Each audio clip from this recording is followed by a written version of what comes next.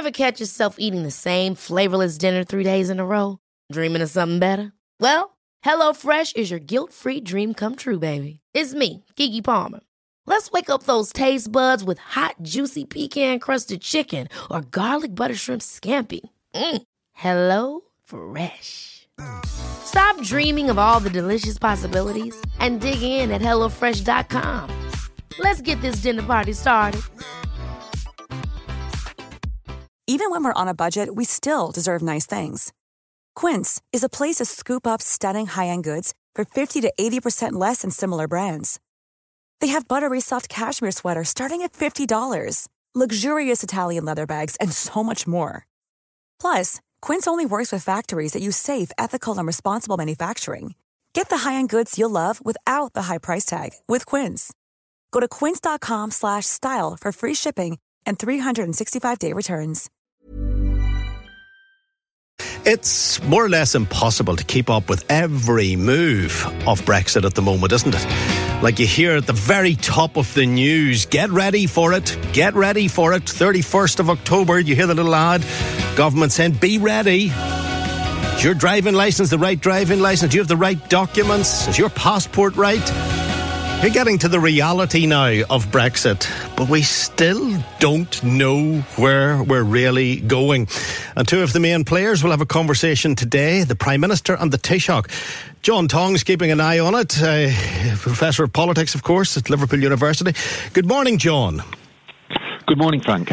John, what will they talk about today? Because we have to remember that they can't negotiate. The Taoiseach isn't the negotiator on behalf of the Europeans. He is part of the EU. Yes, he is the nearest neighbour, but what will they talk about today? They'll talk about the backstop and whether there's any possibility of any sort of change to the backstop. The idea has been mooted that the backstop could be a Northern Ireland one rather than a UK-wide one. Given Boris Johnson's relationship with the DUP, I think that's very unlikely. But then again, now that he's lost his majority in Parliament, the DUP are less important in the equation. But it would still require a remarkable U-turn by Boris Johnson, even though Boris Johnson has been capable of remarkable U-turns in his political career, to sign up to the backstop. So is there any scope for any sort of alternative arrangement? There's the notion of an all-island economy and a trading arrangement in terms of agricultural products, which would work. And some of the things that Simon Coveney, the Irish Foreign Minister, said at the weekend indicated that would be helpful. So a partial backstop dealing with certain types of goods, certain types of trade across the border might be one possible option. But frankly, I still think the prognosis is gloomy. Boris Johnson's still saying that the UK is going to leave regardless. He's now legally required, however, to seek an extension to EU membership, and it's a question of how he tries to water down the mandate that he now has from the British Parliament to seek an extension. That's all assuming that the EU don't call time on the UK. The noises coming out of France, both from Macron and from the French Foreign Minister, are that they're not going to support an extension to UK membership to try and resolve this. They've had enough of the UK circus, and it's time for that particular tent to be folded. So if he is forced to request the extension and he has to write the letter that he says he won't write, and he's facing into possible resignation, talk about him writing 2 letters. What's the background to that? Yeah, 2 letters would mean that the first letter, where he requests the extension, would ensure compliance with the law from Boris Johnson. So he would say, this is the formal legal letter. I am formally required by the UK Parliament to request an extension to the UK's membership of the European Union to as a minimum, the 31st of January 2020. So he could do that and then accompany it by a political letter of no legal standing, in which he says that in his personal view as Prime Minister, any extension would be pointless. It's against his own previous political argument. And that way, at least he'd have complied with the law, because he's now required by Parliament to actually seek an extension. But in his personal political view, the extension is pointless. I suppose you could do that. You could have the two letters approach. It's an utter embarrassment to your status as Prime Minister. It completely negates what you've said, that we're going to leave the European Union do or die by the 31st of October. But a political letter accompanying the legal letter would give Boris Johnson some cover, I suppose. Whether it's a credible position is a question. As you say, resignation would be an option. He could resign as Prime Minister on a temporary basis, and a Conservative temporary leader is put in place, someone like Sajid Javid. That's a possibility. He could resign and the Queen be invited to form an alternative administration under Jeremy Corbyn, which the Conservatives could then immediately know confidence to get an election on. So we're in it's an absolute Alice in Wonderland. I mean, this is extraordinary stuff where you've got basically Parliament having captured a Prime Minister. The Prime Minister is not in charge of events. Yeah, is that what he's really hoping for? That he will get the chance to resign and that another government will be formed and he then has the no confidence vote and he says to the electorate, look at this crowd, give me the mandate to go and sort it out, and then he wins big time. Is that what he's hoping for? It's possible. I mean, it is possible that he would, to keep his personal political integrity intact, that he would then resign and say, look, I always said I as Prime Minister, I would take you out of the European Union by the 31st of October. I'm no longer staying on as Prime Minister. This is now Jeremy Corbyn's problem because, we're not sorting this out.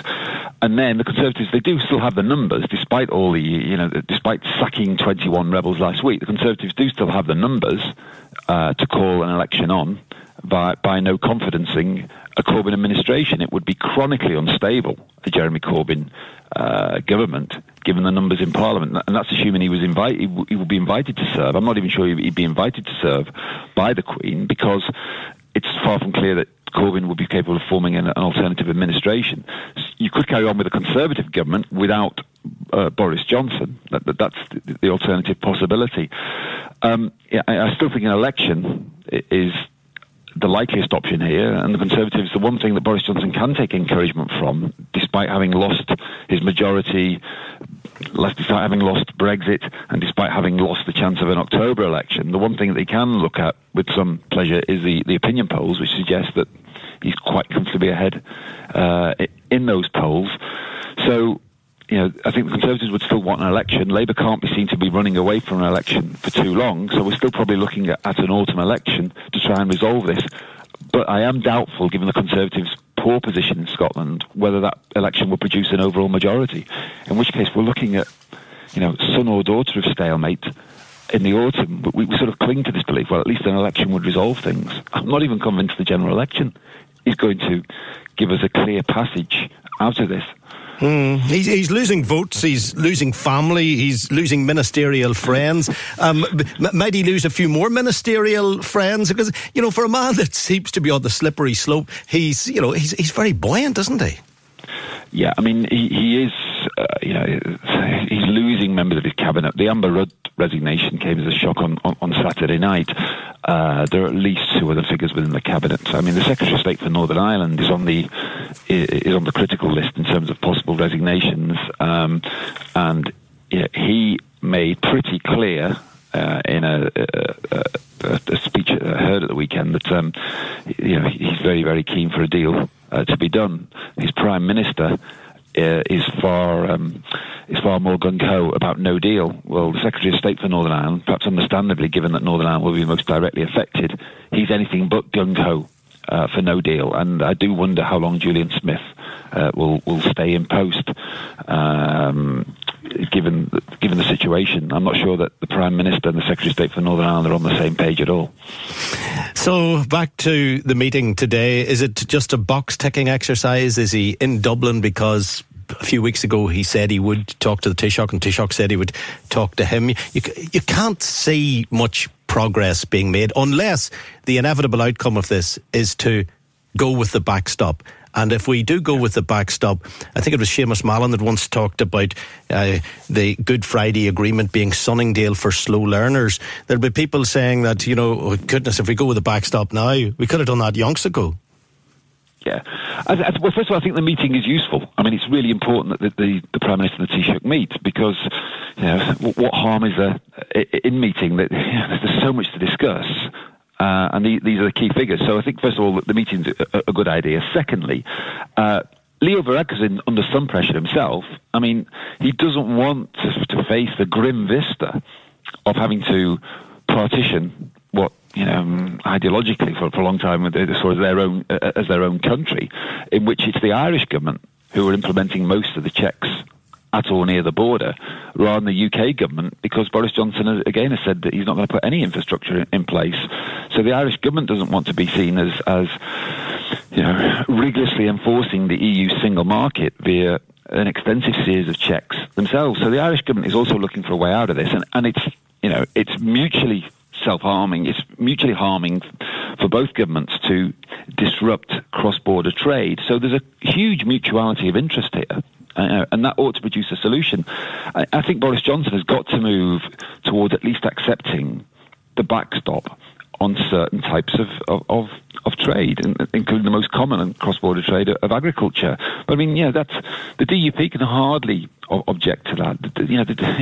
There have been times, at times of crisis, like the BSE crisis, where you have had, in fact, an all-island economy in terms of agricultural trade, in which they became Irish cows, not British cows, during the crisis of BSE. So I don't think it's beyond the wit of humankind to come up with a solution which at least is very, very close to the backstop, which might be acceptable to both sides. Yes, John, but you're missing one very important point here. It's all right for our cows to be Irish. That's one thing. Go beyond cows here and you're in difficulty. Of course, but I mean, and the DUP's concern was always that the sovereignty, that the UK, that placing Northern Ireland so close to the Republic in terms of all other aspects of trade and subject them to EU rules would impinge upon the sovereignty of Northern Ireland or Northern Ireland's place within the United Kingdom. If reassurances can be offered in that respect, because I think these are trading issues rather than issues of sovereignty, and I accept the distinction is not absolute, then there can be a way forward here. I don't think there is any derogation of sovereignty, of UK sovereignty over Northern Ireland, by having common sense all-island trading relationships, especially if you can get guarantees, which are there to some extent. I don't think they're actually watertight within the withdrawal agreement, that there would be no new legislation which would impinge upon UK sovereignty over Northern Ireland via the trading relationship. So, I think it's a question of reassurance here. There's much of the backstop that I think the UK government could accept, but I think one of the other big issues, and I'm not sure this can be resolved, is the fact that it is not time limited.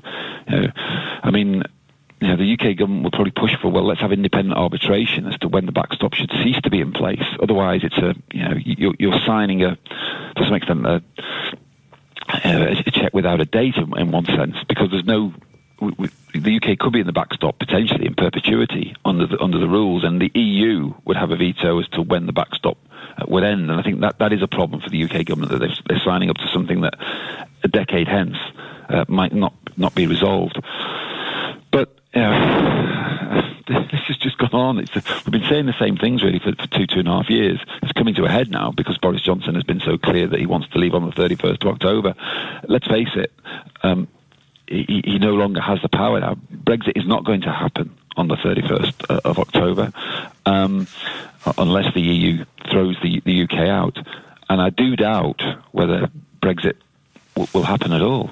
A general election takes place. The Conservatives would have to win big at that election for Brexit to actually happen, unless, as I say, the EU calls time on the UK's membership of the European Union, and I think they're very reluctant to do that. John, it is mind-blowing at the moment. It absolutely is. Thank you very much indeed. John Tongue there. Will we have Brexit? Well, let me remind you what the Home Office are telling us with this ad. Get ready for Brexit on the 31st of October. This means that travelling to the EU will change. You'll need to check online if your passport is valid for travel to Europe. If you're planning on driving, you'll need to check if you have the right documents to drive. And make sure your travel insurance covers all your healthcare needs. To keep your trip on track, Check what you need to do at gov.uk/Brexit. Get ready for Brexit on the 31st of October. So are you ready for it? Do we need to be ready for it? Dear, oh, it is so confusing.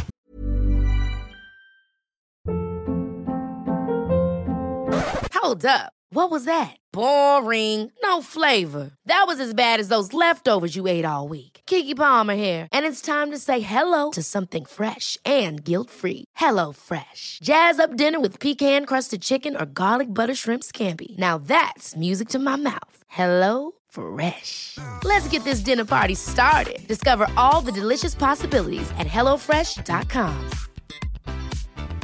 Planning for your next trip?